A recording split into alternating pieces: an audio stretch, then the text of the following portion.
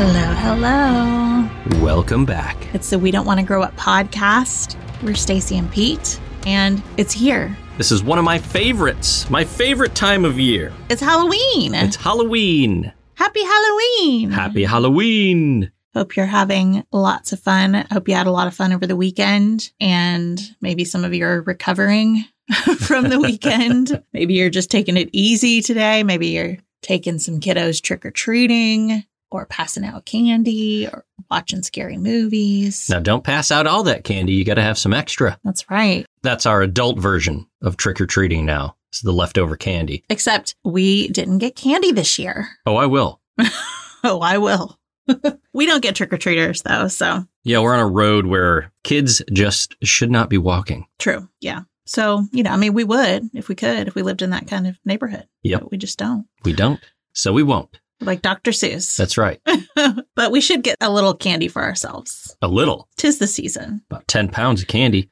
All Smarties. Now's the time to get it. Get it tomorrow when it's all on sale. Ooh, yeah.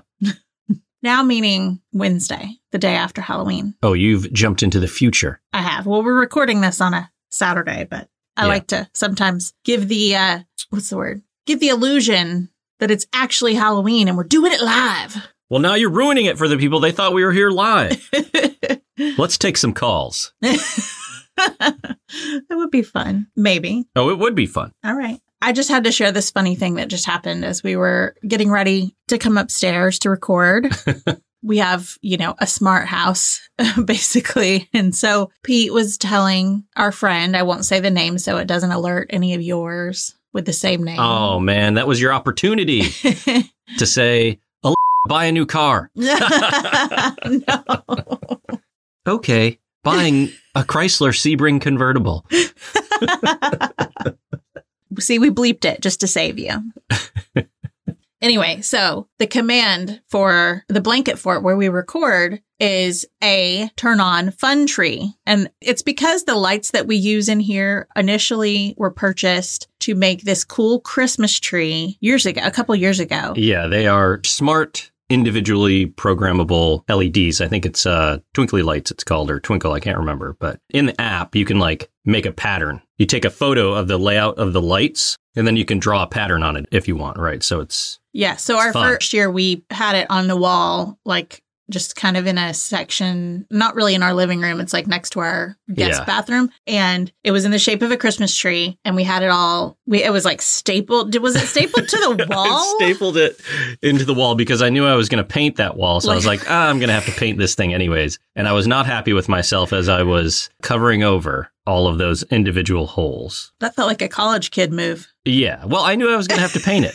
And there was, there were some holes in there, but I didn't realize how many patch jobs I was going to have to do based on that choice. But the wall looks fantastic now. It does look fantastic. The funny thing is that we said after that, we would put it on a board. Yes, that makes way more sense. Every year, just bring the board out. But then we started the podcast. Yeah. Or I guess maybe, I don't know. I don't remember if that was the year, if that was 2020. And then we ended up, because we didn't originally record up here. So then we wanted twinkle lights up here. We did. So we used those lights. So they're really fun, different patterns. It's the same strand, but they're all different colors, but not individually. It's it flows to different colors all the time. And we've gone through different iterations because we used to have it just be shades of white light because we didn't want the colors. And then we've switched to this flow, which I think is our favorite. Yeah, because it's not blinking. Yes, it's not blinking. It's like a wave of color. I like it. Maybe I'll do a little video so you can see what I mean. There you go. Because it's not a normal color change. I don't know how to explain it. Anyway, that's not the point. That is why we call it a fun tree, because it was a tree that was fun. Correct. Initially. So every time we come up here, one of us says, turn on fun tree. And this time when he said it, said, playing country mix on Peter's Spotify. And the funny thing about that is that we've said before, we do not like country music. We do not listen to country music. Occasionally, we'll use the DJ feature on Spotify, and every time they play a country song, Pete gets really angry Right. Like what is it basing this AI intelligence on? Like, just look at my playlist. Other than what you've played for me, I've never played any country. So I just was cracking up, and I think I was laughing so loud that then she couldn't hear Pete's commands to tell her to stop. I was immediately yelling at her. And then all it made me think was, maybe it wasn't you. Maybe it was your alter ego, Country Pete. It's Country Pete. Oh my gosh, I'm back. It's Halloween time and we're ready for some music, aren't we? Are you playing a trick on us, Country Pete? I'm always playing tricks, you know me. I'm a trickster. You gosh darn are. Springing Country Pete on me. See, that's what I think happens every time they play a country song. It's just because Country Pete has been messing with your playlist. So I've shared my account with Country Pete, is what you're saying. It's the only explanation. I think you're right. Because I'm not listening to country music on your Spotify. I have my own Spotify. Yeah, that's right. Where I don't listen to country music either. Country Pete, you're hilarious. Move it along. We'll see you at Thanksgiving. Woo! I'll bring that turkey I shot. Yeah, this time you're smoking it outside. See ya. See ya. Country Pete. Not you all, just Country Pete. Okay, bye. Hey, we have a lot of stuff planned, but first thing I want to talk about is this, because I posed this question on our social media a week or so ago, and the results were kind of fascinating. The Blair Witch Project, okay? Yes. Came out in 1999. 99. I need to know. Did you see it in the theater, first of all? I did. Okay, so did I. A seedy little theater. CD. I thought you were saying a CD. No. This was a theater that closed not long after. It was in the parking lot of where I worked. It was that theater. Oh. And so it had the right atmosphere for this type of movie, I'll tell you. So did you think that it was real when it came out? I think so, for maybe a little bit. I might have bought into the whole marketing campaign that was going on. I mean, the marketing for this movie was revolutionary. Oh, it was. Absolutely. It's like the origin of viral marketing. Yes. And or at least as I know it. I definitely thought it was real initially, which is why I was so freaked out by it. Because I think, like, if you're just looking at it like it's a movie, it has scary moments, but it is not the scariest movie I've ever seen. I mean, I will tell you that it stuck with me. The ending of the movie stuck with us and a lot of people. Because I lived by myself at this time in my apartment, and I was a little freaked out when I went home. It's amazing that you moved from an apartment to a cabin in the woods after having seen this movie. That's the real miracle. But to add on to that, there's nothing wildly unbelievable in the movie, right? So, like, if you went into it thinking that it was real, nothing really happened that you saw anyways, you know, that was like fake looking or wildly unbelievable. Right. You're absolutely right. Like, I mean, this was definitely like the beginning of found footage movies, at least as far as I know of. And I've gone on to really like found footage movies. Like some of my favorites are The Houses October Built and Hell House LLC. Yeah, we love it. Which there's a new one of Hell House LLC. I'm excited to see it. Me too. But those, you know, I never for a second thought they're real. Correct. It's different. It's a whole different ballgame when you think you're watching footage found of these real people and that this really happened to them and that they're missing because they made missing posters. They did. Now, I will say that I didn't believe that it was real for very long. I just had heard about it and then, you know, started reading about it a little bit on the internet.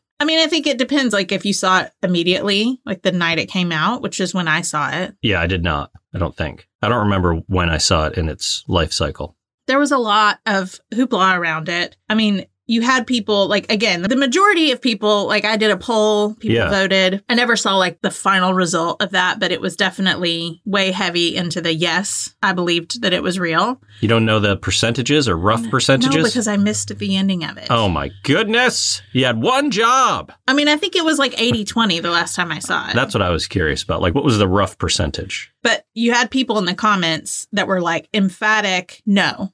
And if you did, you're an idiot. You're an idiot. Yes, I saw all those. It's like, thank you. You're my favorite commenter. But then so many were like, of course, we all believed it was real. And so many people, too, were like, if people are saying they didn't think it was real, they're lying. Yes. But then you had a lot of people that would qualify it by saying, I believed it was real, but I was 11. So it's okay because I was gullible. And I'm like, well, I was 19 and I believed it. Yeah, I mean, I was in my early 20s and I believed it for a little bit. Yeah. Well, listen, we had reason to believe it. Here's the thing. It was so the marketing was so underground in a way that I had multiple people commenting saying that either they had this or someone that they knew had been given a blank VHS tape with the movie on it and had been told that this was found footage. And I believe that it was being pumped out to college campuses. Oh, really? Just based on the people that were saying similar things. Yeah. It was at least 10 to 15 people saying that they had this bootleg version of the VHS before it was released in theaters. Right. And that's what they wanted. They wanted the word of mouth to spread across these college campuses. And then others said that they would see it. And this was probably after the movie was released in theaters, but that they would see it on reputable channels like the Discovery Channel. Yeah. So they thought it had to be true. And there were even fake interviews with their family members, with these people's family members. And it wasn't until, and this was another thing that was a common comment, was that they didn't realize it was fake until the actors walked out onto the stage at the MTV Movie Awards. Yeah. And I remember that. I do as well. That was a big deal. And then some of them said they saw him on The Tonight Show or one of the late night shows. And you're like, well, they're not dead. And then some of them said they were disappointed. And I'm like, well, you should be happy they're alive. Well, they probably, maybe they were happy they were alive. But it's absolute magic / terror of that potentially being real. Yeah. Is now gone. Now you've been fooled. Yes. You've just been fooled. You've been had. But what a pop culture phenomenon. They say you had to be there. Yeah, you really did. It was the first time it had ever been done, right? So it's not something that you could do again because they've tried and it just doesn't work. We're not getting tricked like that again. Right. And we had the internet, but it wasn't the same.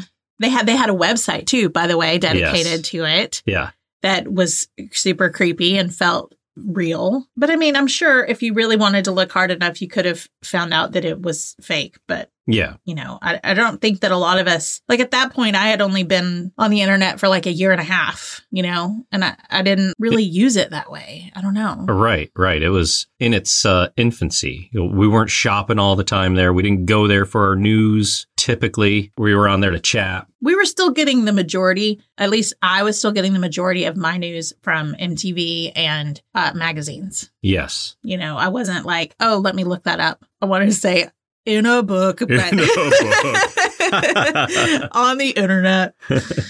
Anyway, so there was this interesting article on sci-fi.com by Will Lech, I believe is how you pronounce his name. And it says, the Blair Witch Project was put together to feel, quote unquote, real. 6 months before Sundance, a producer hired a PR firm to construct a website with fake news stories on it about the disappearance of the, quote unquote, filmmakers from the film. And when Blair Witch played at film festivals before Sundance, volunteers gave out missing flyers with pictures of the stars / main characters, Heather, Josh, and Michael. This sure felt like a lot of work for a small horror movie. Maybe there was something more here. Maybe this was real. Then it says, by the summer, it wasn't just Sundance film dorks who were hearing about the Blair Witch Project. When it played at the Angelica Film Center in New York that July, audiences were already lining out the door. It came to St. Louis, where I lived, and every single screening was packed in large part because it felt like you were a part of something. Like you were helping solve some sort of mystery. The film became about more than just being a film. It became about a whole different way of marketing, watching, and talking about movies. It really did feel like you were personally part of something, which I think is spot on. I totally agree. And I don't think he's wrong, right? Because the movie was made for $50,000 and it definitely made a lot more than that in the end. Yeah, I think it said it made 4,000 times its budget. Yes. So it did feel like there was something to it. It's like, okay, why would you release a movie of handheld camera footage, which you didn't do? So that gave it the feeling of authenticity as well. Yeah, because it wasn't easy to watch. No. It felt a little headachy. I probably couldn't even watch it now if I rewatched it. Yeah. But that is kind of what made it feel more real because it's like, why would they release a movie with his shaky handheld. Yeah. You know? And on came the shaky handheld camera genre for the next 10 years, which I don't know that we've fully gotten rid of it, but it's one of my least favorite. Yeah. Other than Cloverfield, which was annoying but a fun movie. It was. I forgot about that one. Well, speaking of fun movies, I just had to share about this one movie that I watched this past week. Not the best movie in the world, but cute. But we've been talking about movies that were set in the 80s and, you know, just how we would rate them on authenticity. This one is called My Best Friend's Exorcism. It came out last year, I believe. It's based on a book. And pretty much right away, I was sucked in because it really did look and feel like the 80s. It did.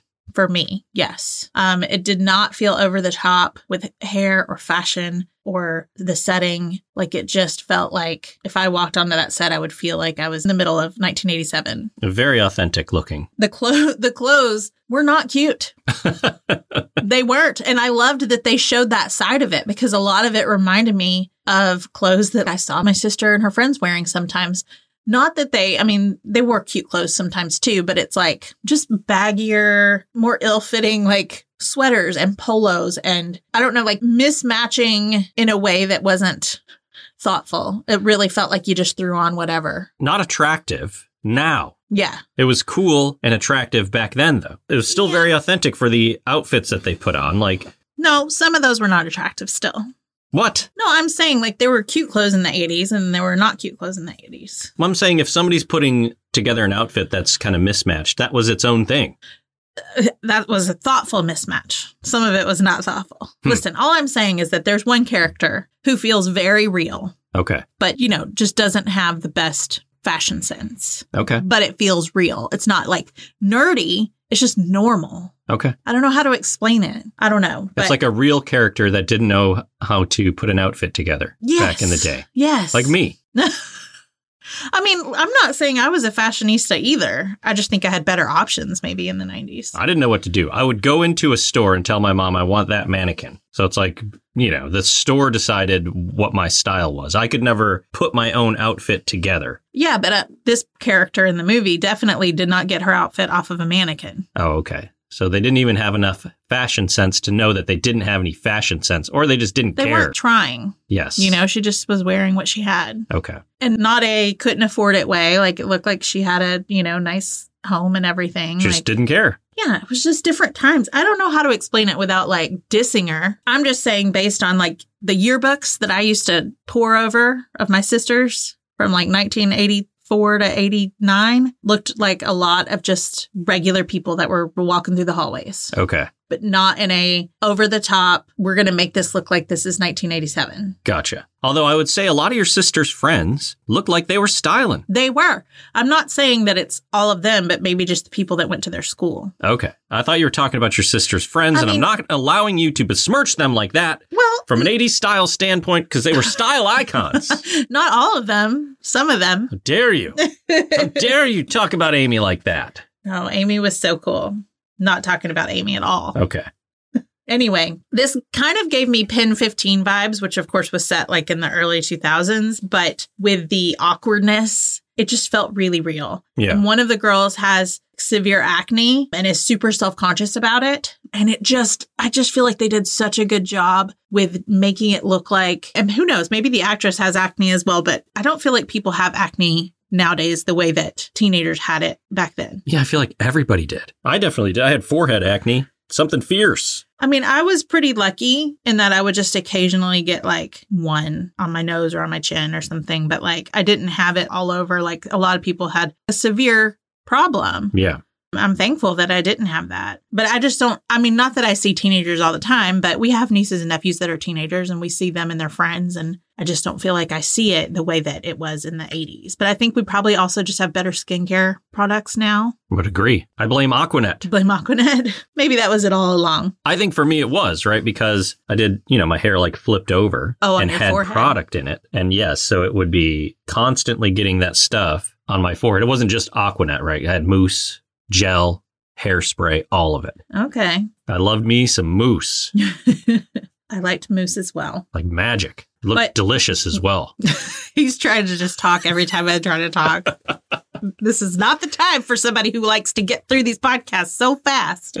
Anyway, they did a really good job of doing the makeup. You know, back then, people didn't contour and do fancy things with their makeup. It looks like she just has like a base layer of foundation, cakey foundation on her face, hoping to cover it up. It also looks like somebody who doesn't really know how to do their makeup. Yeah. I don't know. I just loved that part of it. Very authentic. But they were doing magazine quizzes. And at one point, there are two friends that are just sitting on one of their beds, looking through their yearbooks and like rating people and stuff. And I'm like, we totally used to look at the yearbooks like during the summer. That was like our social media, especially for me, like it with someone that I liked. That's how I like looked at pictures of him, because it's not like you had anywhere else to see him. Exactly. So, you know, I would do that with my friends who went to other schools. We'd go through their yearbook and I would decide if I came to their school who I would date. Yes, that's so fun. Isn't that weird? Yeah. Who knows if, I mean, I know that they still do yearbooks, like our niece is on yearbook. And so I know that it still matters, but I just wonder once they have it, do they really look at it or not? I don't know. Not as much as we did, I betcha. And I wonder if they sign them. I need to ask that. Oh, do they leave like little signatures in there? Because like they don't write notes anymore. Yeah. So I wonder if they sign yearbooks. I hope they do, because that stays there, right? It's like that tradition should not go away. It shouldn't. It was fun. It was really fun just trying to make sure you got everybody to sign it too before the year was up. Yeah. Also, they were watching a movie and one of them was talking about how the person at the video store was going to think that she was a Satanist because she kept renting the same movie on repeat, which was like a scary movie. Yeah. Which is so relatable, of just certain movies that you love that you just rent every weekend to the point where people are probably like, why don't you just buy it? Except it was really expensive to buy. Yes. Early on, it was not really a feasible option. No. Now, if you had 2 VCRs and you were smart, that's the, you know, Yeah. that's one thing you could do. I didn't learn how to do that until the 90s, though. Yeah, I don't think I did either. Well, VCRs were so expensive. I don't think we ever had 2 until the 90s. Yeah, probably same. Now, HBO was an option as well. We would tape a lot of stuff off of HBO. Yes. Or Showtime. You know, what's funny is I have a lot of VHS tapes from my parents, and I've gone through just to see if I could find like commercials and things like that. And several of them are labeled certain movies, except they miss like the first couple minutes of the movie. So it's like still going through the credits at the beginning, but it's, you know. Not the very beginning. Yeah, it's funny. The other thing that I had to tell you about, you didn't watch this movie with me, but it was hilarious because they had these workout guys who were, it was the Have Faith and Fitness show. So they were like Christian bodybuilders, or they were doing like workout class and they would come around to the schools. And didn't we, like, there was a real thing like that. Yeah, it was called the Power Team. I don't know if they went to schools. They came to churches. Did they come to schools? They would break ice blocks, you know, like karate chop them or smash them with their head.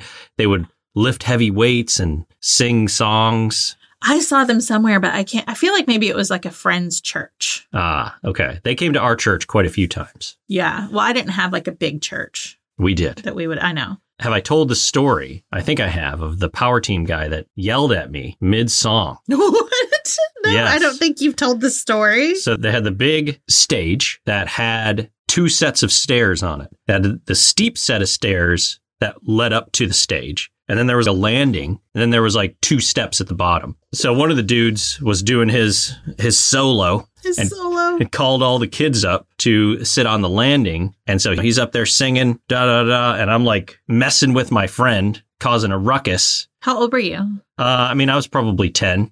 Mm-hmm. And so, you know, he belts out a big note and he has a second for a break. Looks down. He's like, hey, kid, knock it off. Off the mic. And this is a big dude, right? They're all jacked. And I'm just like, ooh. That's amazing. So this one girl's family, they always had like the Jesus workout on the TV, and it was a wooden TV that sat on the floor, which I loved. Definitely brings back so many memories. But the dad would also listen to these inspirational cassette tapes. Ah, yes. He was just like sitting in his living room, reading the newspaper, listening to those tapes. And I don't know for sure that that was something my dad did, but it feels familiar. Does that feel familiar to you? Well, we had a bunch of preacher tapes. Okay. Yeah. That's probably more like it. Volumes. Yeah. I'm so glad that we were raised the same way so that we can tell each other these stories and just laugh about it now. Yes. They would come. Do you remember those cases they came in? Yes. Like those white plastic cases that there was a lot of material. Oh my but you open them up and there's like 8 tapes in there. There's like 4 aside. That's looks like it's like vacuum molded or something like that. You put them all in there. You got the whole set.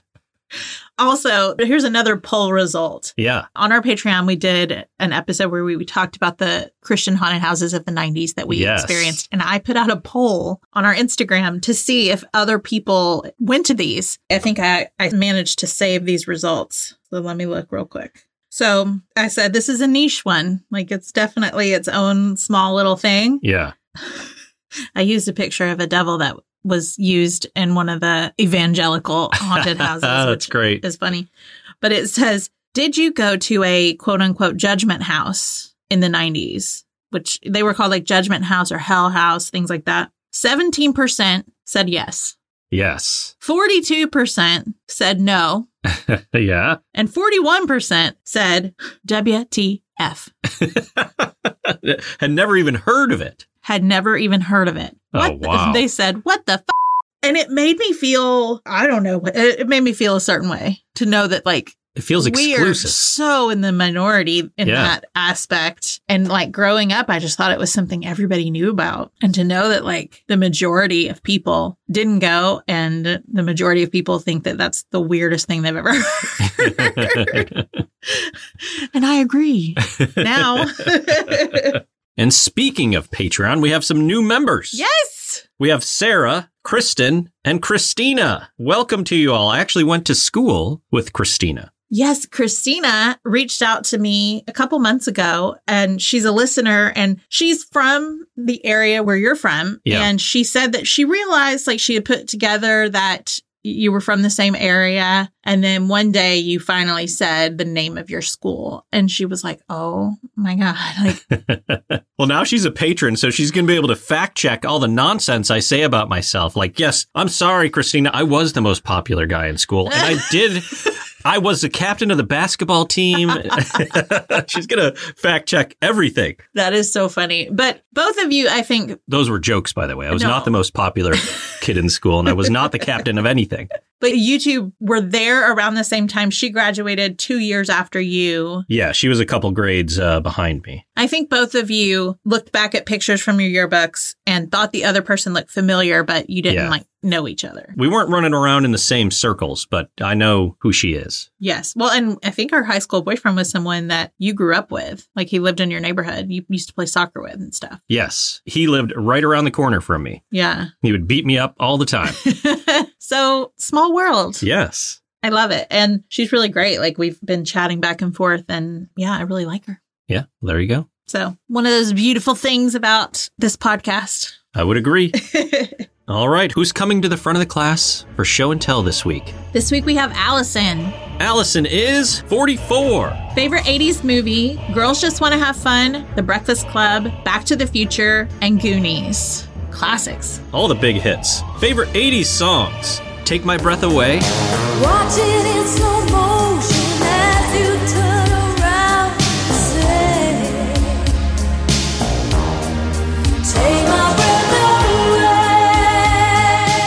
away. Danger Zone, Everywhere, and Like a Prayer. Nice. Favorite 90s movie, Clueless, Now and Then, Forrest Gump. Very good movies. Favorite 90s songs, I Want You Back. So tell me what to do now when I want you back. Nothing Compares to You, Step by Step, Baby One More Time, Scrubs, and Bugaboo. Favorite 80s or 90s TV shows, Facts of Life, Family Ties, Growing Pains, Mickey Mouse Club, Blossom, Golden Girls, and Friends. At some point, we have to cover Golden Girls. I love Golden Girls. I love Golden Girls too. No, I love Golden Girls. No, first. I do. Toy that you loved most as a child or Strawberry Shortcake? Yes. Favorite game or book that you loved as a child or teenager? Game, Girl Talk. Books, Babysitter's Club. At some point, we need to play Girl Talk. I'm very interested in this game. Everybody seemed to play and love this game. I did not hear about it back in the day. Love Girl Talk. That's one I don't have, so you have to find it for me. Okay, favorite place to go in the mall? Sanrio. That's where you get all the good Hello Kitty stuff. Yeah. Karopi, My Melody, Little Twin Stars, Peckle, like the list just goes on and on. That's where I went to go get my Little Twin Star stuff. Oh, yeah. Yeah. You liar. Sam Goody and Walden Books. Walden Books was like never-ending time waster when your parents were off doing something else. I could just go all the way through Walden Books. Yes. Celebrity Crush, Ricky Schroeder, Joey McIntyre, and JC Chazet. And of course, we always ask if there's anything else that you would like to add about nostalgia or this community. And Allison said, I absolutely loved being a kid in the 80s and a teen in the 90s. It was the best time to grow up. I miss the way life didn't feel rushed and things just felt safer and the world felt nicer. I'm still hoping for an NSYNC reunion one of these days. You and Stacy both. Now listen, Joey did not pour any water on her when we saw him in person. Yes, I mean, she sent this show and tell before all of the hoopla happened around NSYNC reuniting for the Trolls movie. But yeah, now I don't know what's going to happen. It really felt like it was happening. Now I don't know. You know, things are a little, let's just say the bubble was burst a little bit. A little bit. There's a lot of heat over there, so we'll see what happens. Yes. But I'm afraid, Allison, and you, Stacy. Yeah. I'm not trying to be negative, but I'm not holding my breath. We had some momentum going, and it feels like it fell flat. So yeah, a little bit. There's always hope, though, Allison, and at least we got this little treat that we got the last couple months. Maybe it'll be enough to keep us going for the next 20 years. There you go. Well, thank you, Allison. A fantastic show and tell. Thank you very much. Yes, thank you. You may return to your seat with all the gold stars. Gold stars. If you would like to participate in our show and tell, you can email us at wedon'twannagrowuppod@gmail.com. You can find us on Instagram at We Don't Want to Grow Up Pod. We're on TikTok at We Don't Want to Grow Up. We're on Facebook at We Don't Want to Grow Up Podcast. We also have a super secret special Facebook group called the Cozy Club - Fans of We Don't Want to Grow Up. All you have to do is answer a few fun, nostalgic questions and agree to the group rules, and our amazing mod, Joanna, will approve you. And if you would like to support the podcast and gain access to over 60 bonus episodes, you can come to patreon.com/We Don't Want to Grow Up. Yes, we now have 3 tiers. We have our $4 tier, which is what's been there all along. It's access to everything, all of our bonus episodes. Our $3 tier gives you access to all of our game shows, trivia, things like that we do over there. And our $2 tier gives you access to the short and sweet episodes, the Dear Diaries, the middle school notes, the teen magazine excerpts. We added some extra tiers because we know we're not putting out as much material on our regular podcast, and it helps us a lot when you come over there. So come check it out. Yeah, we have a good time. And last but certainly not least, we have merch. If you would like to sport a We Don't Want to Grow Up shirt, hat, apron, phone case, stickers, almost anything that you could imagine, come to we-don't-wanna-grow-up.myspreadshop.com. There is one new thing that we would like to tell you about.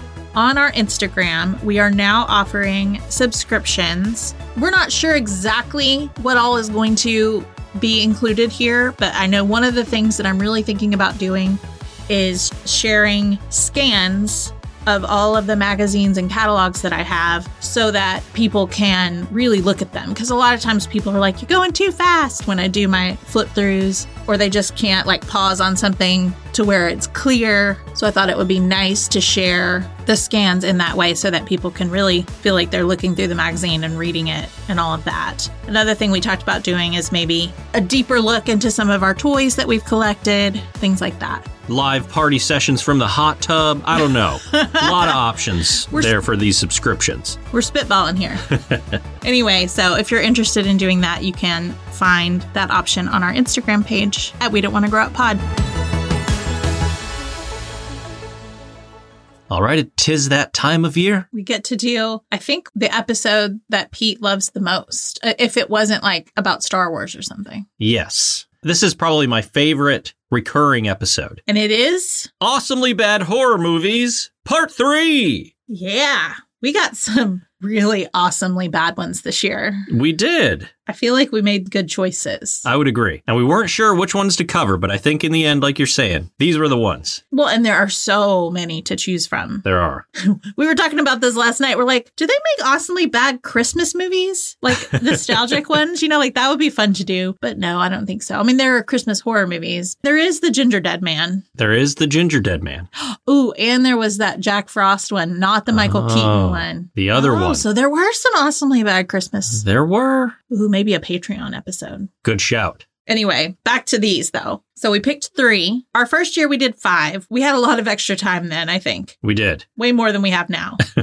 Last year we did 3, and so we decided to stick with that and do 3 again this year. So the first one from 1982 is Basket Case. Quick summary on this. A young man carrying a big basket that contains his extremely deformed, formerly conjoined twin brother seeks vengeance on the doctors who separated them against their will. That is very to the point. Yes, it is. That is exactly what that movie is about. It's a perfect description. Yet, if you didn't know, you would have no idea what you were getting yourself into with that movie. No, not at all. Wow. I had no idea what to expect. I always saw the box art growing up. I was terrified of it. That and like the Wicker Man or whatever it was are ones that I always wanted to rent, but I was too scared. I would always see this cover at the video store. I would see, I think it's Ghoulies. Or Critters, maybe. Critters is one. And then I think there's Ghoulies. Yes. One, there's one where he's like coming out of the toilet. Yeah, I think that is Ghoulies. Yeah. Let me just look real quick. Yep, it is. And I've never seen it either. Can you see? Oh, yeah. Sounds like Awesomely Bad 4 is writing itself as far as which ones we're going to do. Yep. All right, next up from 1985, The Stuff. That cover art is interesting. A delicious, mysterious goo that oozes from the earth is marketed as the newest dessert sensation. But the tasty treat rots more than teeth when zombie-like snackers who only want to consume more of the strange substance at any cost begin infesting the world. Wow. Well said. That is right on point for that movie. One, I didn't know what to expect. Same. And I don't even know that I heard about it back in the day when I was a kid. Yeah, it's not one I remember. All 3 of these are new to us. We've not watched them. Correct. But I've heard of the other 2. The Stuff I don't think I've really heard of until recent years. Yep. The last movie that we watched from 1987, The Gate. Kids left home alone accidentally unleash a horde of malevolent demons from a mysterious hole in their suburban backyard. That is like the least detailing description Yes. I've seen. But it's not wrong. It's not wrong. Okay, so our categories for this year should mirror last year. I don't know about the first year. I can't remember. But we have best setting, best fashion, best hair, most annoying, worst acting, most disgusting scene, best kill, best hero, best villain, best ending. We're going to rate them from our favorite to least favorite. We want to know which ones we want more of. We want to get an awesome moment from each movie and then a bad moment from each movie. Well done. Thank you. Okay, so first category, best setting. Best setting. I believe my runner-up here is the rich 80s neighborhood in The Gate. Very good call. My runner-up was The Stuff. Specifically in The Stuff for me, there's the kid's bedroom in the beginning and then just the town they're in general. All right. My winner for best setting is the grocery store in The Stuff. That is awesome. My winner is The Gate. That 80s house and neighborhood in general was incredible. It was so good. And it's funny because as soon as we saw them riding their bikes through that neighborhood, we were like, holy rich neighborhood. Yes. These were some big, nice 80s houses. As soon as you saw that neighborhood, it was like, wow. Yes. Now, it's not going to be like a nice 80s neighborhood in Beverly Hills. Correct. But it would be like where we grew up. If we went through that neighborhood, we're like, whoa. Yep. They're just big. They were big. They had a little bit of land each. Mm-hmm. Interesting designs. You knew when you saw that. Expensive. Yes. So in The Stuff, I specifically said the grocery store, even though it's maybe a 5-minute segment, but immediately we were like, whoa. We paused because just the checkout line. Packed with goodness.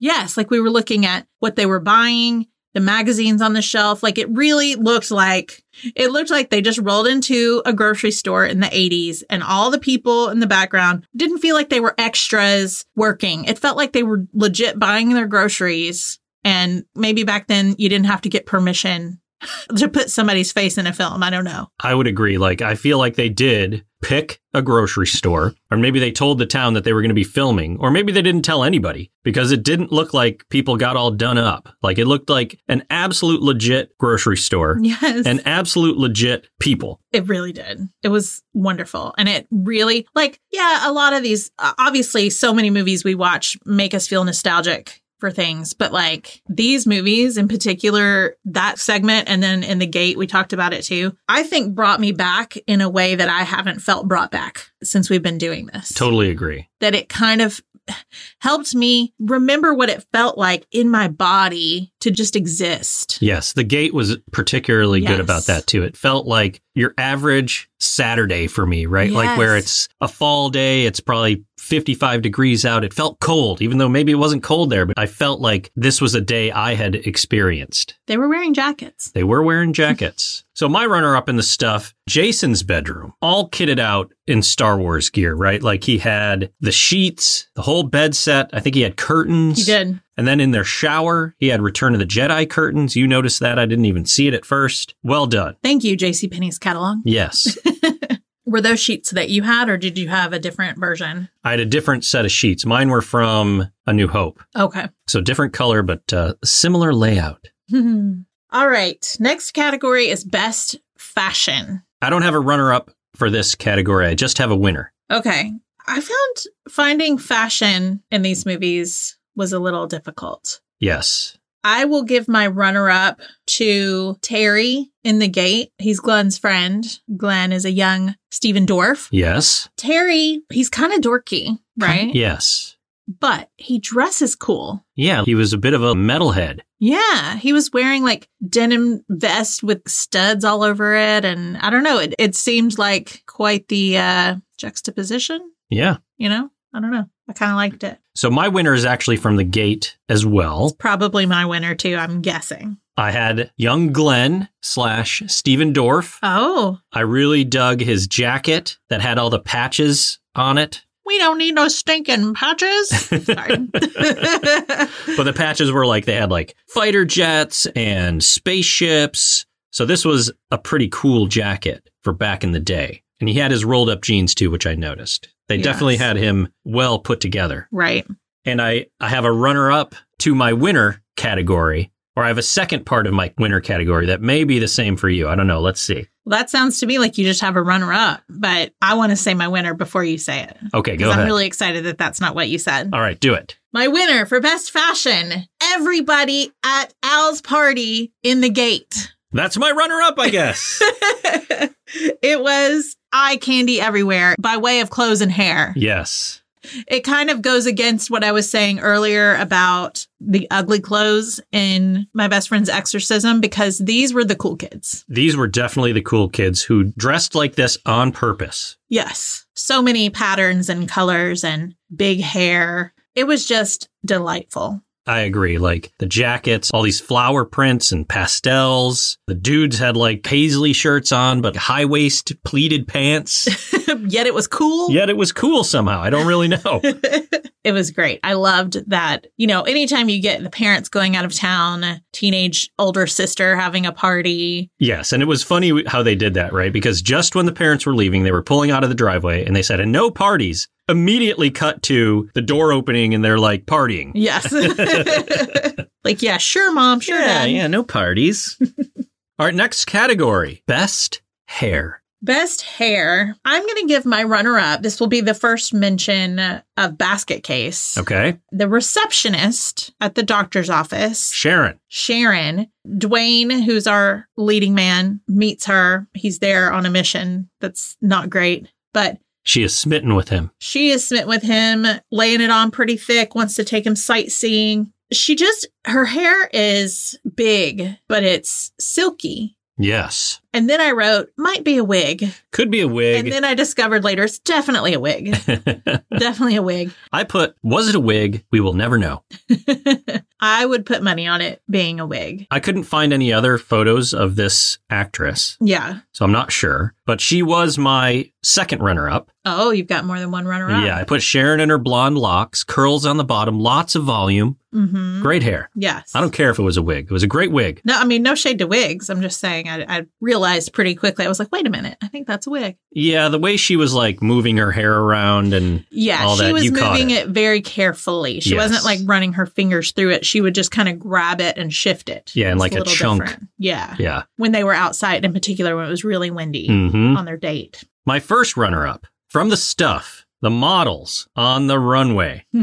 I put perms, perms, perms. Everybody was permed. Yep, they sure were. I was surprised actually you didn't pick them for fashion because they were rocking their swimsuits and then their giant furs, which I'm sure back then were not fake fur, but those 80s swimsuits with the high cut. Yes. They were so high cut. I started to put it down, but everybody had on the same bathing suit. So I was like, I can't pick this because there's no variety. They were not the same bathing suits, Pretty much the same bathing suit, different color. but they did all have great hair. They did. I guess I kind of have a second runner up too. Okay. My second runner up is Dwayne Ah. from Basket Case. Yeah. Not the whole time, only part of the time, because sometimes it didn't look great. But when they were on that date, when they were sightseeing, he just had these big, bouncy curls Yeah. and they were great. And they didn't look like they had any product in them. So it would be like soft to the touch, but he just had good hair. Okay. And my winner for best hair is Al, particularly Al's crimped hair in a side pony at her party in the gate.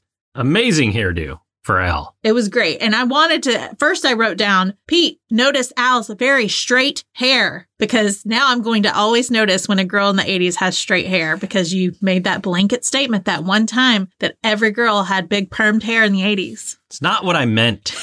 I said nobody really had luxurious straight hair that didn't have some frizz to it. Her hair was not frizzy. It was an incorrect statement. All right, I rescind it. Because I was thinking of somebody in my 7th grade school that had straight hair and it wasn't frizzy. Yeah, that's okay. All right. Sometimes you lose. Sometimes you win. At least you accept it. But then, I was just thinking like, oh, well, I won't be picking her for best hair because it's just like straight and nothing special going on. Then the party happened. Then the party happened. When she opened that door, I was like, who is that?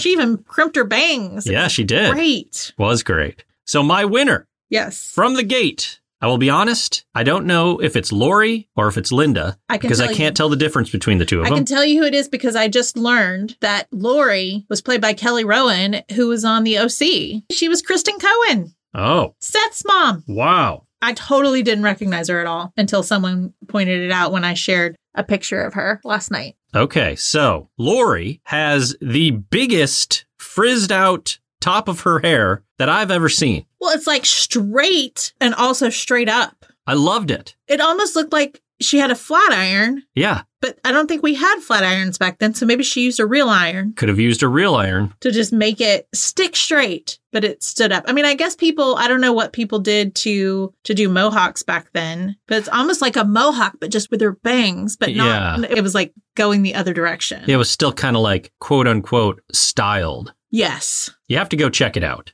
I shared a picture in my stories last night, but that'll be gone by the time this comes out.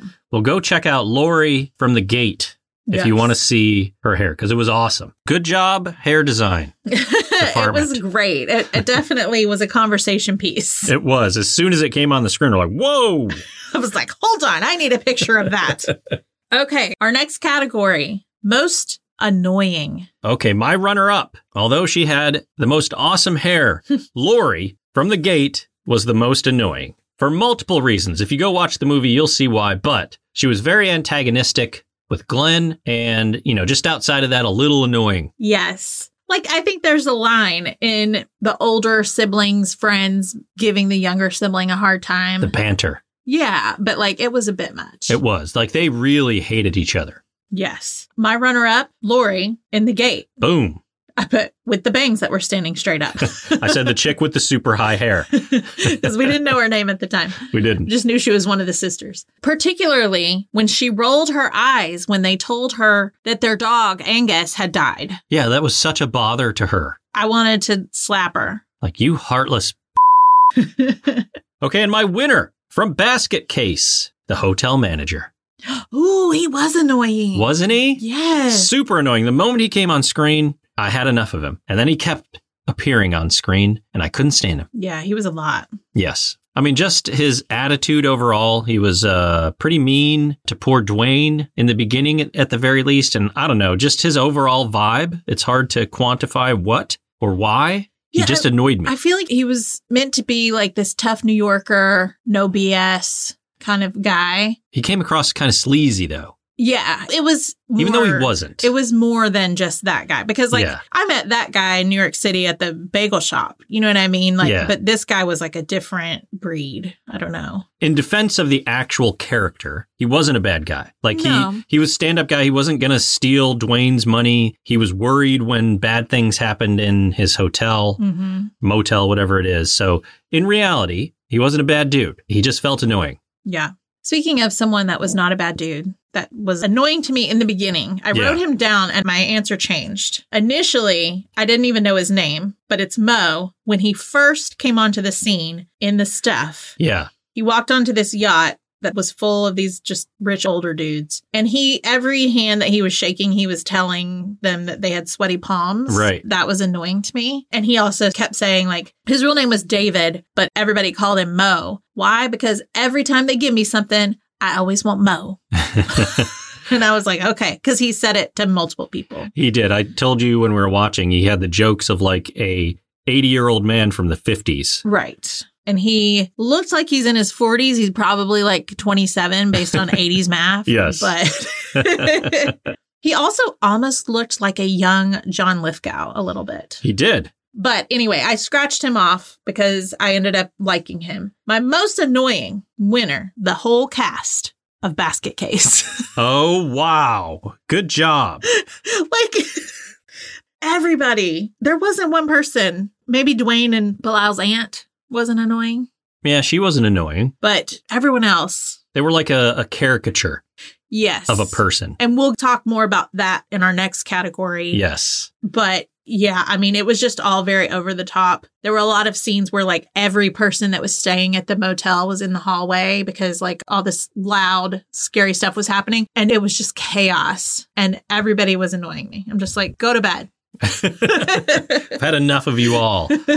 Okay, so next category, worst acting. I do not have a runner up here. I only have a winner. Oh, all right. Well, I mean, technically me too. Technically, I have a winner too. All right, Only a well, winner. should I go first then? Sure. I put the entire cast of Basket Case. Guess what? My winner? The whole cast of Basket Case. They were awful. It was so bad. Absolutely terrible from an acting perspective. Oh, it was just so, it felt like a stage play, but like one that would have been put on at my church in Yes. 1985 or That is something. fantastic. That is a fantastic way to put it. Although I think our stage plays might have been better. Yeah, I think so. I do have to say that Dwayne, played by Kevin Van Hentenryck, I Yes. think is how you say it. hmm When he was young in that movie, and he reminded me of a young Tim Curry, Very good shout. right? Yep. Like, I was watching him for a while. I was like, who does he remind me of? And then it hit me. I feel like it's his eyebrows and his eyes. Yes. Although he still has that same hair now. It's just gray. Does he? Yeah. Well, it looks like he went through a phase of cutting it, but the picture that's pulling up right here, he has like a helmet going on. 70 years old. Good on you, Kevin. Keeping those locks flowing. Yes. And here's the thing. Some of the characters were a little endearing to me. Like, I liked Sharon. I loved Casey. Yeah. But I wanted to give Casey some props. And she was, what would we say? Like, she was a sex worker. Yes. I think. But when she was walking around the bar, that was like, I feel like underneath the motel or near the motel. Yeah, near it. She was walking around kind of like she had Madam vibes a little bit, but I couldn't really tell. But her acting, like, I did love her energy, but the acting was, phew. Bit of a letdown. Yeah. But that was across the board. So we could just say the directing was bad, maybe. It was, yes. The Good casting actors. director. Good actors, poor directing. Oh, I always feel bad doing that, even though this movie was made 41 years ago. Yeah, they've all moved on. It's almost as old as we are. Wow. But I noted when we were watching that actually the acting, especially in The Gate, was really good. Yeah, it was solid acting. And the Same, stuff. Yeah, same thing with the stuff. Yeah. So I was impressed. I was like, wow, I don't really, that's why it was just the whole cast of Basket Case, because that was its own thing. It was noticeably poor. Yeah. All right. Next category, best kill. All right. I'm going to go with, for my runner-up, Basket Case, we called him Dr. Needle even though it's actually Dr. Needleman, because when they first said it, that's what it sounded like. This is the first time we actually get to see Belial, who's the person in the basket, and he absolutely shreds Dr. Needleman and is screaming the whole time he's doing it, which is very unnerving. The scream. The Belial scream. Should we play a clip of the screaming now? Yes. Or I don't know. I don't want to put people through it. Well, we'll put a clip here. Feel free to fast forward if you don't want to hear it or if you don't want to be spoiled on what Belial sounds like.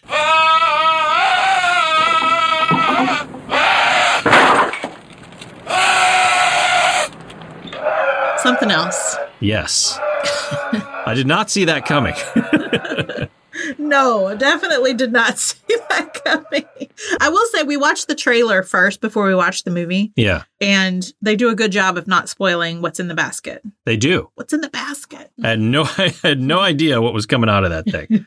So, I mean, we were invested. We were? I remember that was the first one we watched, and we watched it like midweek, late at night. Yeah. And that's the good thing about these kind of scary movies is I'll watch them anytime. It's never too late to watch them. Right. Because they're not scary. But I couldn't wait to see what was in that basket. Same here. I actually wrote my runner-up was Dr. Needle kill. Yes. First shot of Belial. Instead, I will say any of the stuffies, as they called them, in the stuff, which were people that were addicted to the stuff, because every time they were killed, the stuff oozed out of them. And then it was like they were hollow on the inside. Yeah, they just like fell apart. It was strange. Yeah, and unanticipated. Some of it was decent special effects. Some of it wasn't. Yeah. My winner, though, is the stuff. Oh, Particularly the hotel room scene where the stuff is like flying up against the wall. I thought it was fantastic special effects because they turned the room on its side. So it made it look like everything was flowing up into the air and it was defying gravity. yes. So I really appreciated the practical special effects and I liked that scene. And that's where the stuff was like pinning a random guy Yeah. against the wall. Yep. And he didn't make it. He got consumed by Yeah. the stuff. That's where they learned too that you could burn it. Yeah. That was like the only way to get it. Yeah. Get I rid of feel it. like that really would have burned down the hotel, but Yeah. They didn't think a lot of that stuff through. no. Because there's one point where they're blowing up a building of this stuff right in between a McDonald's and a KFC. And those buildings are right on top of each other. And it just explodes. And Yeah, like big explosions. no concern for the other businesses next to them. Yeah, the kids at the Burger King playground, they would have been in trouble. Yeah. It was the 80s, but I think even then that was a bit much. All right. My winner for best kill is Dwayne and Belial's dad Oh, good one. In the basement. in the basement. So their dad was a big D-hay. Yeah. Their mother died during childbirth. And the dad was bitter and he did not consider Belial his son because he was so deformed. And, you know, they were bitter because the dad separated them against their will and just threw Belial out with the trash. Quite literally in a trash bag. Yes. It actually made me feel for Belial For a little bit, yes. for a little Same bit. here. And the dad woke up and heard a sound of a saw in the house and he was looking all around, but like not really concerned. And I'm like, I'm sorry, if I hear a big power tool going in the middle of the night, I don't know, I might pick up a weapon or something. Like, Yeah, he just assumed Dwayne was like working on some furniture or something. He's Right. like, Dwayne, being too loud. and nobody was answering him, but Yeah. he just kept going towards it. And he eventually goes down into the basement. It was a really long trek from him leaving his bedroom down to the basement. Yeah. A little drawn out. Little drawn out. And boy, did they have the oldest table saw that I've ever seen. It was a gigantic saw. Right. But somehow they had it situated where once he walked into the area where the saw was, that the saw was like above him. Yeah. And it suddenly flew towards him. He had time to get out of the way. He but did. instead, he just stood there and watched it come towards him and split him in half. Cut him right in two. But he was a Dihei, so Yeah. in the movie, it was satisfying. Would we say he had it coming? He had it Wow, coming. we've been bringing back that song a lot lately. That's right. Next category, most disgusting scene. I think we're going to have a few alternative runner-ups on this. Yes, I have quite a few listed for this. Okay. This was the most happening category. It was. If we have any crossovers, we'll just talk about them together. Yes. My first runner-up is just the man at the beginning of the movie who first discovers the stuff. His name is Harry. Harry. Yes, he's on my list as well. Oh, okay. So we can go ahead and discuss. Yes. The stuff is Oozing out of the ground. oozing and it's bubbling Yeah. out of the ground. It looks like they're near like chemical plants. or They're at a something. coal plant. A coal plant. Yes. I'm sorry.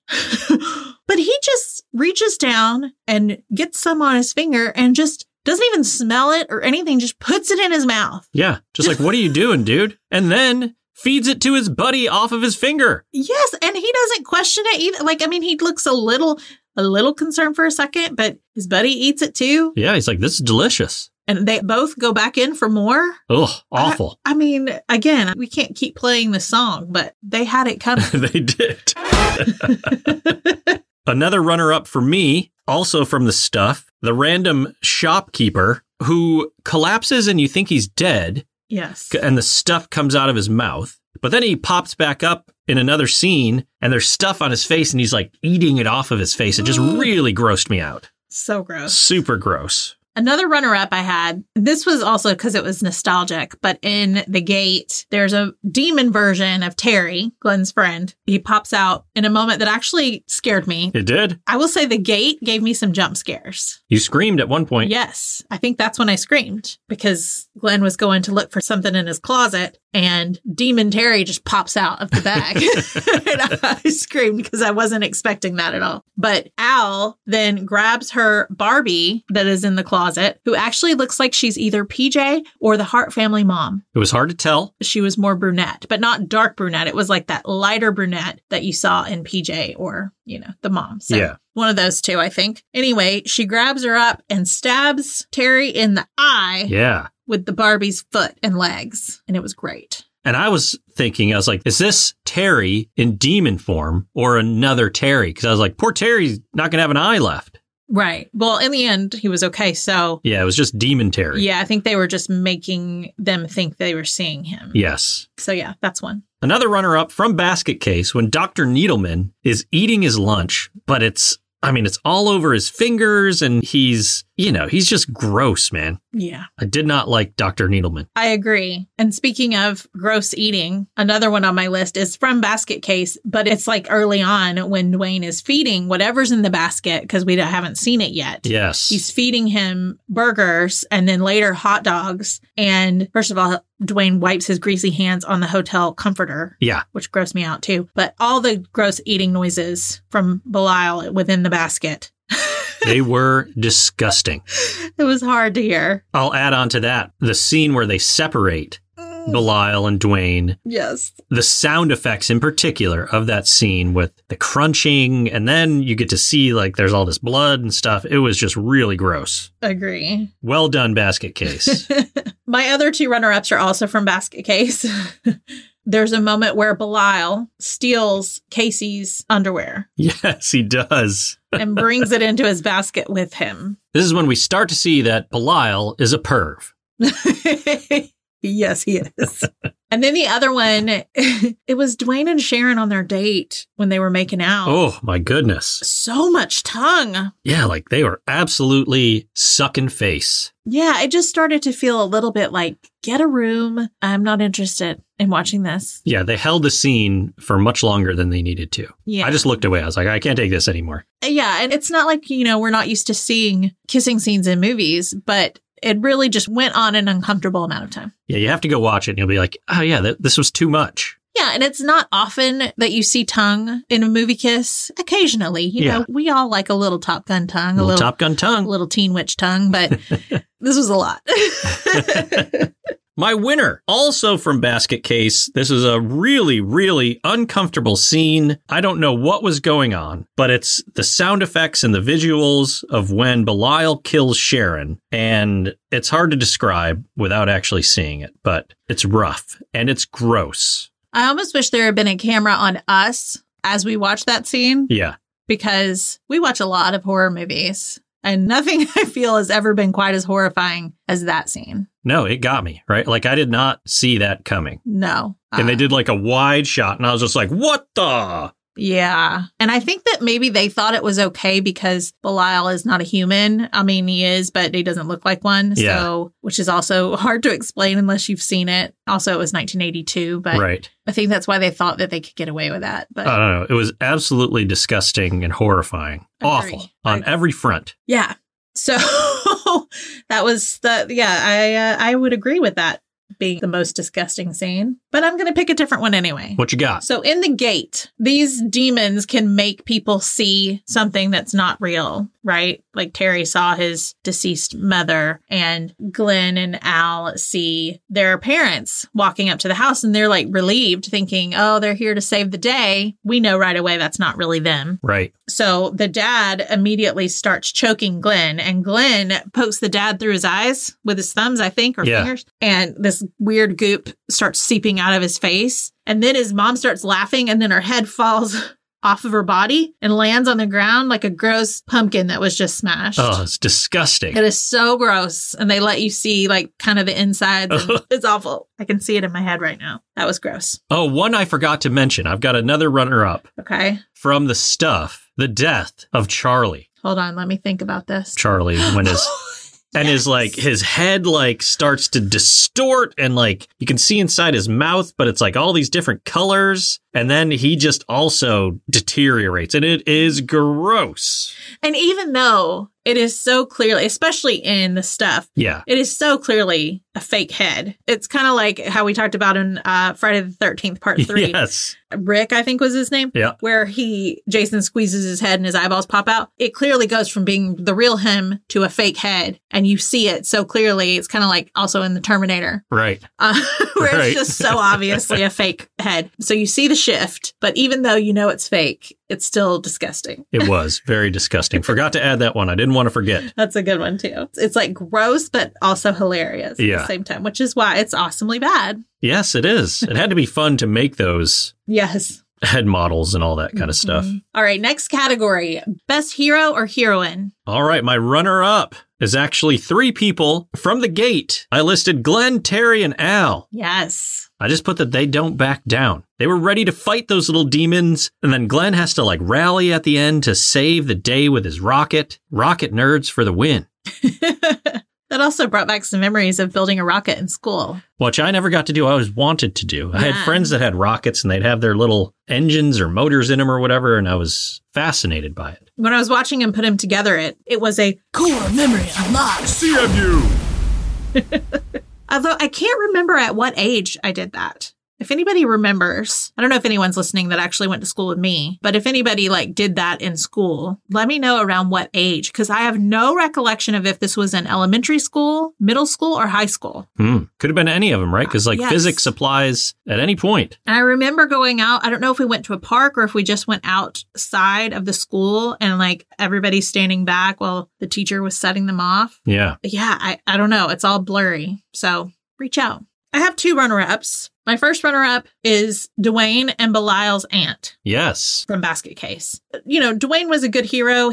At first, I didn't trust him. I mean, listen, it was kind of Dexter-ish in how, like, the kills that he and Belial carried out. I mean, Belial's the one that actually physically killed the doctors that separated them. Right. But Dwayne facilitated it. He did. This basket isn't transporting itself. Yes. But it was a revenge thing, and it was because those people were not good people. Not okay to kill anyone, period. But it didn't seem like he was as bad of a person. And then as soon as he realized that Belial had other plans beyond just hurting the people that hurt them. He tried to put a stop to it. He did. But their aunt was the only one that loved them, the only one that cared about them and kept them safe. So, she was a real heroine. And my winner from the stuff, Mo Rutherford. And boy, did he come out annoying in the beginning, like you said, right? Mm-hmm. But he won me over, right? He's got that slow Southern drawl. He's the classic private eye type who always knows what to do and what's going to happen. Felt very safe with Mo. Yeah, I trusted him. Yeah.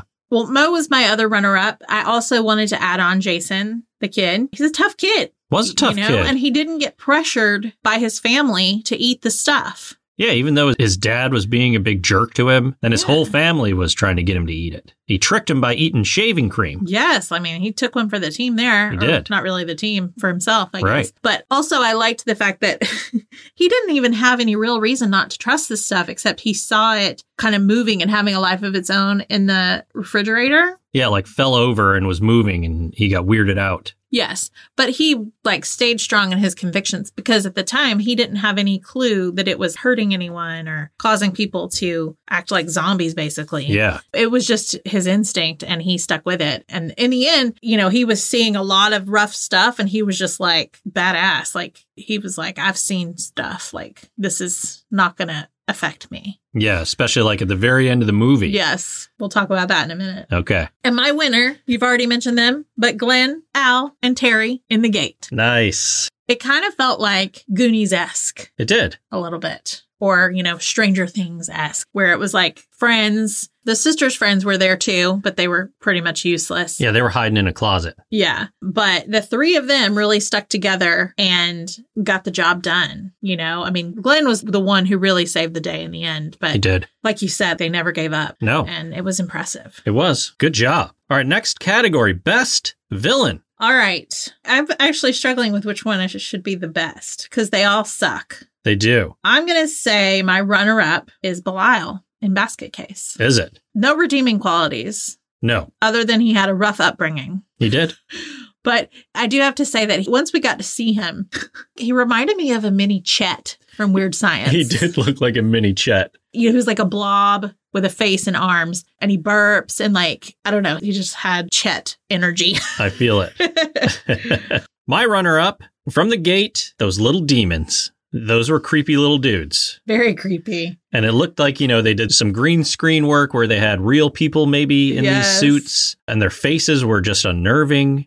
And yeah, they were good little villains you thought for a second when Terry fell down in the hole that maybe they were going to be okay. No, it took 3 seconds and they started chomping on him. Oh, when they started biting him. Oh. Well, and this ties in perfectly because my winner for best villain are those little demon guys in The Gate. I wrote, when they were biting Terry, I can see why kids were afraid of this. Oh, yeah. I have heard since we started this and I've asked people things that scared them when they were kids. So many people mention those guys. I can totally see it. I'm glad I didn't watch it when I was a kid so that I could just laugh about it now. Yeah. There's one point where, because they're biting his ankles and calves, but then one comes up and bites him on the neck. Bites him on the neck. Yes.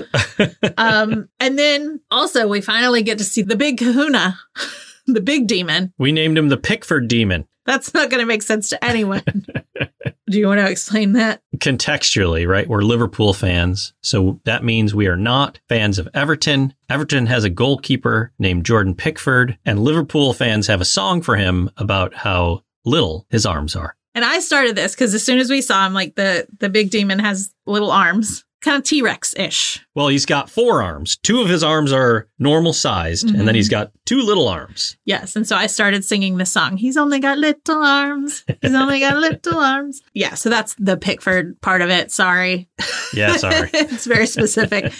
But I had some jokes last night. So not only did I have that, but my other statement about this big demon was 4 eyes, 4 arms, can't lose. She was on one last night. Oh, in the moment, I cracked myself up. My winner, you've already covered him. It's Belial from Basket Case. As we mentioned for a second there, we thought he was going to be a sympathetic villain. He was not. There's some questions about his motivation in the end that we're going to talk about later. But yeah, Belial was a bad, bad guy. Yes, he was. And that scream, I tell you what.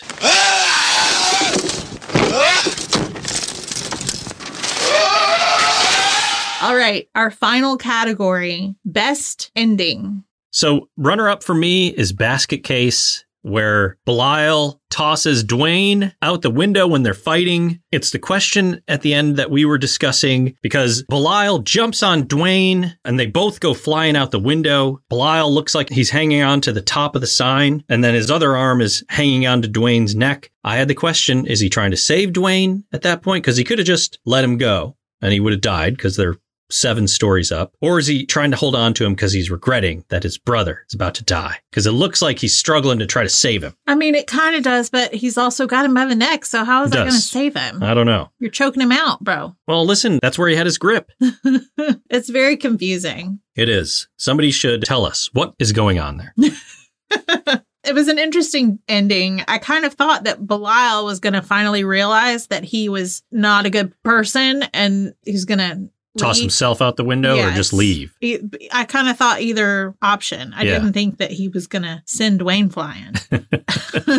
My runner-up, just because it's kind of cheeky. So Mo and Jason visit one of the investors' homes that he had visited early on, this rich dude. And this other guy shows up that had also invested. Listen, there were a lot of businessmen talking at some point, and I zoned out for that stuff. Yeah, it was a bunch of blah, blah, blah, blah, blah. It was very boring, and I did not care about any of that stuff. But so 2 of these older dudes were there, and basically they knew that the stuff was bad, and they sold it anyway. Yeah. And now they had come up with a new thing called The Taste. The Taste, which has a little bit of the stuff in it. But the rest is, dairy and probiotics and stuff. It's like ice cream or yogurt or something, but it's like a safer version, but it's still enough to get people addicted to it. Right. And Mo had other plans and he called for Jason, the kid who showed up, who, doesn't have his family anymore. So he's hanging out with Mo and he's got a big box of the stuff and they basically hold the guys at gunpoint until they eat all of the stuff that they brought. Yep. So they're addicted to it now and they've got the stuff inside them. So that's it for these dudes. And they called the cops because you suddenly hear sirens. So it's like, oh, they're addicted and now they're going to go to jail where they can't get the stuff anymore. That's right. So it's like torture.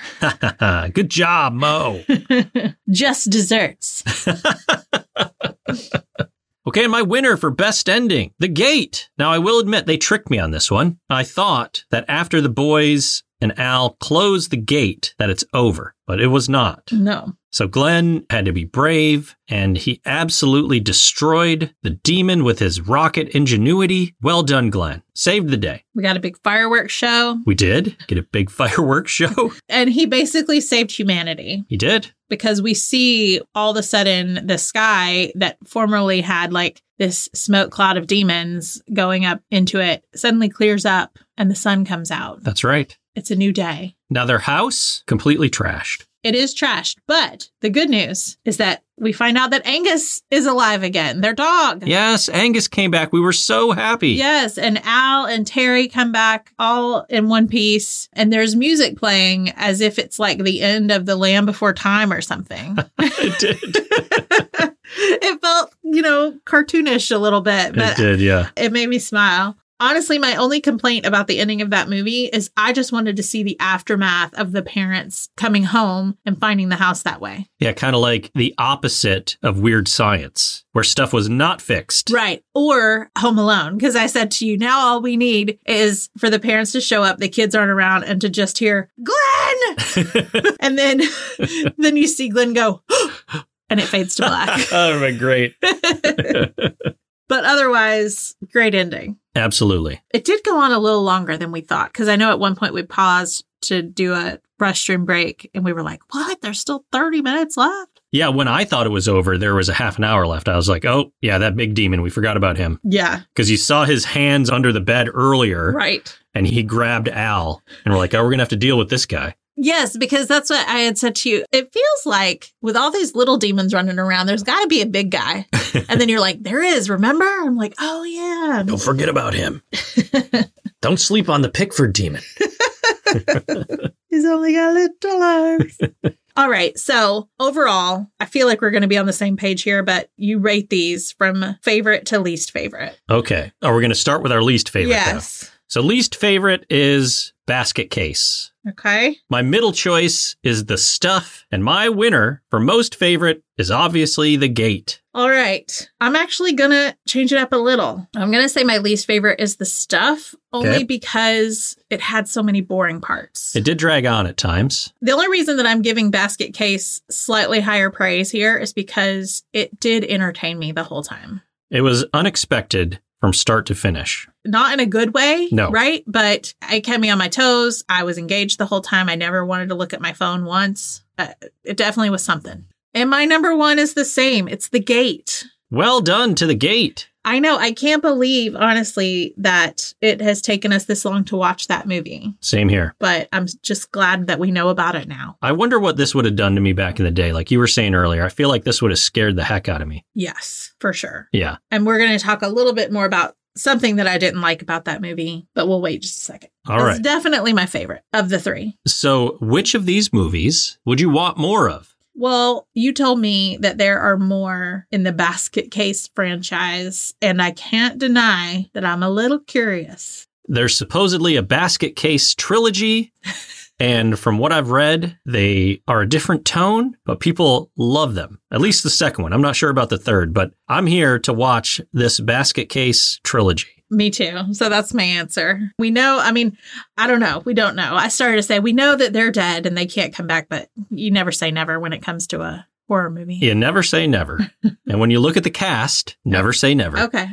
I actually I would take more from all three. I want to see what happens next with The Stuff. And there's got to be some kind of ramification from The Gate. I wonder if there's more in the Gate series. I don't know. I haven't gone and looked. Yeah. But I'm here for all three. I want some sequels. Agree. I just looked it up. There is The Gate 2, Oh, Trespassers. So there is a second one in that series. new cast. New cast, probably not going to be as good, but yeah, maybe we'll check it out. I do have to say that it confused me a little bit because The Gate came out in 1987. You said Stephen Dorff would have been 12 there. Yeah. He looks like he's like 8 or 9 to me. He did look very young. Now, I don't know for sure when they filmed it. I always assume it's the year before. Yeah. So maybe he was 11. Could have been. And, you know, I know that happens. But what is really strange to think about is, well, let me look to see when that video came out. Oh, even earlier than I thought. What's weird to me is that in 1993, Stephen Dorff was in Aerosmith's music video for Crazy, not Crazy, Crying, where he's like making out with Alicia Silverstone. In 93, how many years later is that? 6? 6 years. He looks like he's like 28 or 30 in that video to me. He's a full-grown man at that point. Yes. How did he change that much in that short period of time? I do not know. Am I wrong? Like, I need to see what he looks like in that video. And yeah, they filmed it the year before. They filmed in March of 86. So, I mean, he just looks so much older than that. He does. Listen, puberty hits us all differently. I And he know. might have just hit it a little bit late. And I know, too, that it's like we always say when people look at photos of people back then that they look way older than like kids today look Yeah. at that age. But I don't know. I mean, He did look like he was like 8 years old. It was weird. he did. It just seems like a big jump. I mean, maybe he didn't look 30, but I don't know. Maybe if I look at it again, he would look younger than that. But anyway, that was just an observation. Neither here nor there. So now are we going to talk about just the few things that we found from each movie that were awesome and that were bad? Absolutely. All right. What you got for Basket Case? Basket case, I put the Dwayne and Belial separation scene. I felt so bad for poor Belial at that point, but also from a special effects standpoint, it was pretty gross, but noticeable. Well done for 1982. Oh, you said that for awesome? Yeah. Okay. My awesome, which I guess really could be seen as bad as well, but the stop motion that we saw Oh, yes. of Belial having a temper tantrum in particular. When the TV wasn't working? Yes. Yes, I have that written down as an awesome moment. It was hysterical. It was. I wrote, is this Rankin and Bass? And then I put, Dasher and Dancer, Prancer and Vixen, Belial and Dwayne and Casey and Sharon. Belial goes crazy, though. Like, he's screaming. We get that scream here the whole time. He throws the television. He throws the drawers all out. He throws the chair. And then he was wrecking the bed. Like, he was an angry Belial. Yes, he was. Okay, so bad moments from Basket Case. I put the opening kill on, we named him Dr. Lipliner, and at that point, like the funny looking hand, Stacy laughed out loud at how silly it looked. So yeah, it just kind of came out the gate a little silly. Yes. My first one for bad is the hand that grabbed Dr. Lipliner's face at the beginning. His name was not Lipliner, but it sounded like Lipliner at first. So Yeah. we just went with that. It's a Liflander. Liflander, whatever. I like Lipliner better. Yes, Lipliner is way better. And then another moment from Basket Case, the Dr. Cutter kill scene with all of the scalpels in her face, and her screaming was just ridiculous. Yep, that's also on my list. Nice. And the third one for me, I put any of the Belial stop motion scenes were terrible. Super cheese. I thought you had that for awesome. No, I had the moment in the hotel room Oh, okay. of Belial, Yeah. going off in there. Yes. But I didn't mention the stop motion for Right, me in right, the awesome bit. It was a cheesy bit. Oh, it's so cheesy. That's why I said it could be seen as bad too, Yes. but I just loved it. Yeah. You're there for it. I was. So the rest of my bad for Basket Case, the acting, Yes. the separation surgery in the dining room, most notably the sound effects. Not saying that it wasn't well done, but I just didn't like it. So No. it was bad. Belial's glowing eyes. Yeah. Where did that come from? Make it make sense. Is he a demon? I guess there is a demon named Belial. Is he a demon? But they've not insinuated that. They've really insinuated that he's a human, just Yeah. he's deformed. Right. Suddenly he has glowing eyes. Doesn't make any sense whatsoever. Maybe some more of that will come to light in Basket Case 2. Maybe. And then, of course, the scene that you were describing earlier with Sharon's death, that was just extremely It was inappropriate extremely bad. and hard to watch. And I wrote, so wrong. That was definitely the bad part of it. All right. Next up, awesome moments from the stuff. These are a couple moments, but I'll lump them into one. I put the stuff commercials that they do inside of the movie, the music, the choreography, all of the outfits, absolute, utter 80s perfection. Yes. By the end, we were getting jingles. Yeah. They would say, and believe me, enough is never enough.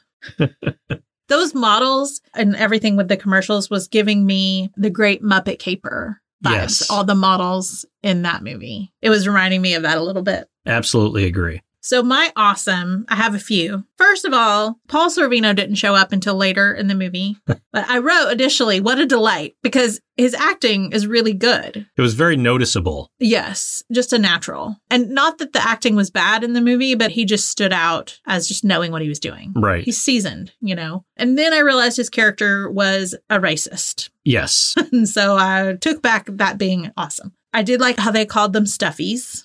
Yeah. I miss saying pocketbook instead of purse. Yeah, it's a word that just has left the vernacular. It has. Nicole was complaining because Mo didn't save her pocketbook. Yeah. And I was like, wow, remember when we used to say pocketbook? Like when I was a little kid and my mom would let me use her old pocketbooks to play and I would pretend like I was a, grown lady going shopping. I felt so mature saying that I had my pocketbook. That is adorable. We had a cameo from the Where's the Beef Lady We did. saying, where's the stuff? Doesn't get more 80s than that. No, that was iconic. I loved it. And finally, my favorite thing that I didn't realize is that this movie stars the Bloom brothers. I had the biggest crush on Brian Bloom in the 80s. Was he the older brother? Yes, he was the older brother. Scott plays Jason, the younger brother, who's the hero of the movie. And Brian doesn't even have a name, but he's a D-Hay. Yeah. He's dorkier in this. When he gets a little older, I think is when I started getting a crush on him. But he used to be on the covers of my sisters, like Tiger Beats and Bop and all of those. And both of them have the most beautiful crystal blue eyes. If you say so. They do. Although in this one, Brian kind of reminded me of a slightly more handsome Greg Brady. He did look like Greg Brady. Barry Williams, right? Is that Yeah. his name? But I was excited to see them. Doesn't get much more 80s to me than the Bloom brothers. But also when Jason is destroying all of the stuff at the grocery store. Oh, man. He was having none of it. He went on a complete tear, just tearing everything down, and nobody could catch him for the longest time. He was unstoppable with his broom. He was. He was. But he was really trying to save the day, and they all took it like he was just like acting out. Yeah. Just being like a kid throwing a temper tantrum. Little did they know. Yep. A lot of brave kids in these movies. Well, at least 2 of the movies. Yes. Okay, so bad moments from the stuff. It's kind of the same thing. I only had one here, but the Colonel, Paul Sorvino, being super racist to Charlie. That was not a good time. And then there's a very cheesy moment when the stuff is in the radio studio. It just looked really, really cheesy. And then all of the green screen stuff that they do in this movie is wildly noticeable. Yes. There's no shadows on anything. It just looks ridiculous. That part is really bad. For me, the stuff I wrote down, there's one scene where Jason's dad spanks him. And I'm not really commenting on whether you should do that or not. I am just saying it's not something that you see nowadays. Right. So it was a little jarring to see. It was. The businessmen on the yacht I've already discussed, but I just wrote boring. Very boring. There is a moment where this giant dog is attacking its owner. And the stuff is coming out of the dog's mouth, and it is bad. It is so bad, it's good. And it's another one where they cut between the actual dog and then the prop dog, and it is ridiculous. Yeah, there's no blending. No. And then there's a moment, too, where Charlie punches this guy in the face and his whole face just comes off. And what's inside does not look like what would actually be there. We thought he was a robot at first. He did look like a robot. And I noticed that like something kind of lit up a little bit when he punched him. And you went back and we paused and you're like, I think it was the pyrotechnics and the face coming off. But it just made it look like he was a robot. So it was very confusing. It was. Okay, awesome moments for the gate. Do you want to go first? Sure. So my awesome moments for the gate, I wrote the geodes. Yes. Because they were beautiful. They were beautiful. The party was a great time. Just seeing all the 80s teens together and Glenn and Terry in the kitchen eating pizza, like spying on them. Yeah. And then when they did the whole like levitation thing, they were trying to do kind of light as a feather, stiff as a board, but not really. It was just a fun time until it wasn't fun. Yes.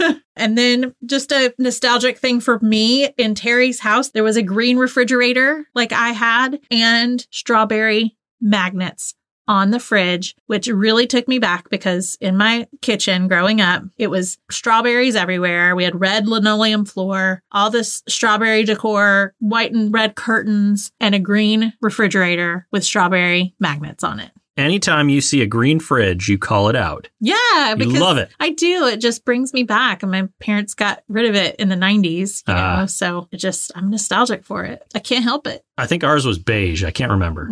Boring. I'm just kidding. You hear that, Mom?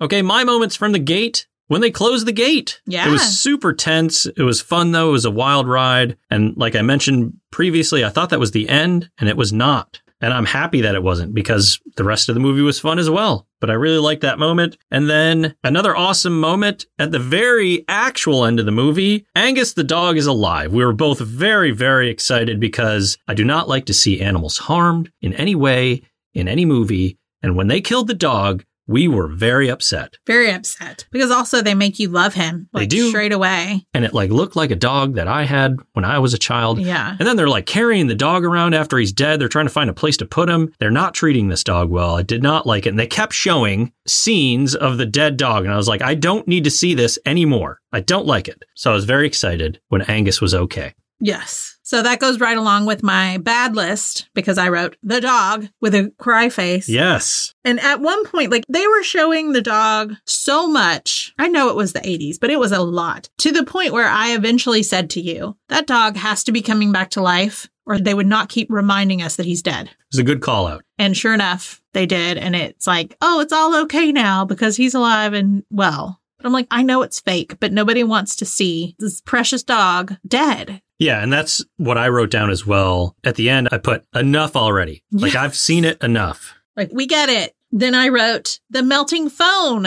Oh, yes. Good catch. So there's a moment where Al is on the phone and all of a sudden, like you just hear like demon voice through the phone. She pulls it back and it catches on fire. She throws it down and then the phone, the part on the wall just starts melting in on itself. Yeah, it was cheesy. It was cheesy, but it was fun to see. But yeah, I mean, it definitely belongs in the bad category. Yeah. But definitely memorable. And then the last thing I wrote was Terry falling into the hole because it just was, it just looked ridiculous. It did. I don't even know what they were doing with that shot. Yeah, I don't know how they filmed it. Maybe they like put him through like a slide. It looked like he was going down a slide. But the way he was like kicking his legs, Yeah. I think he was trying to look like he was trying to stop himself, but it just didn't. It looked ridiculous. It did. I'll add one more onto the gate for bad. At the very end, when Glenn blows up the demon and then comes flying out of the house, it was so ridiculous. We both started laughing when we saw it. It was hilarious. Well, he was flipping through the air. Yeah, like end over end. End over end, like he was on tied to a rope around his waist that he could just flip on. And it was really obvious green screen effect. Very noticeable. We laughed. It was great. Awesomely bad, Yes. one would say. Well, we did it. We did. Part 3 of our awesomely bad movies. Horror movies. I had so much fun. It is always really fun watching these cheesy movies. So yeah, if you have any ideas for us for next year, send them in. We already kind of have a little mini list, but sometimes we forget by the time it actually rolls around. So We do. If you get a chance, go check these movies out. They are very, very interesting to watch. it's a good time. It is. Well, except for the end of Basket Case. Yeah, it's rough, I'd as maybe we stated. Leave that part out. Yeah. But otherwise, good times and happy Halloween. Happy Halloween. Bye. Bye-bye. I feel like we should delete that. I don't want to. I know. I'm like, cut that. I still believe. Actress, liar, go to on. I think Dwayne probably smelled bad, though. You can't say that. He had it coming. Oh, we're getting too interested. Otherwise, we're going to get listeria. Listeria, I like it. Listeria Lane. I don't know what that is, but It's not good. Wisteria is where it's Desperate Housewives, right? Yes, it is. Wisteria Lane. But I said it with an L. I know.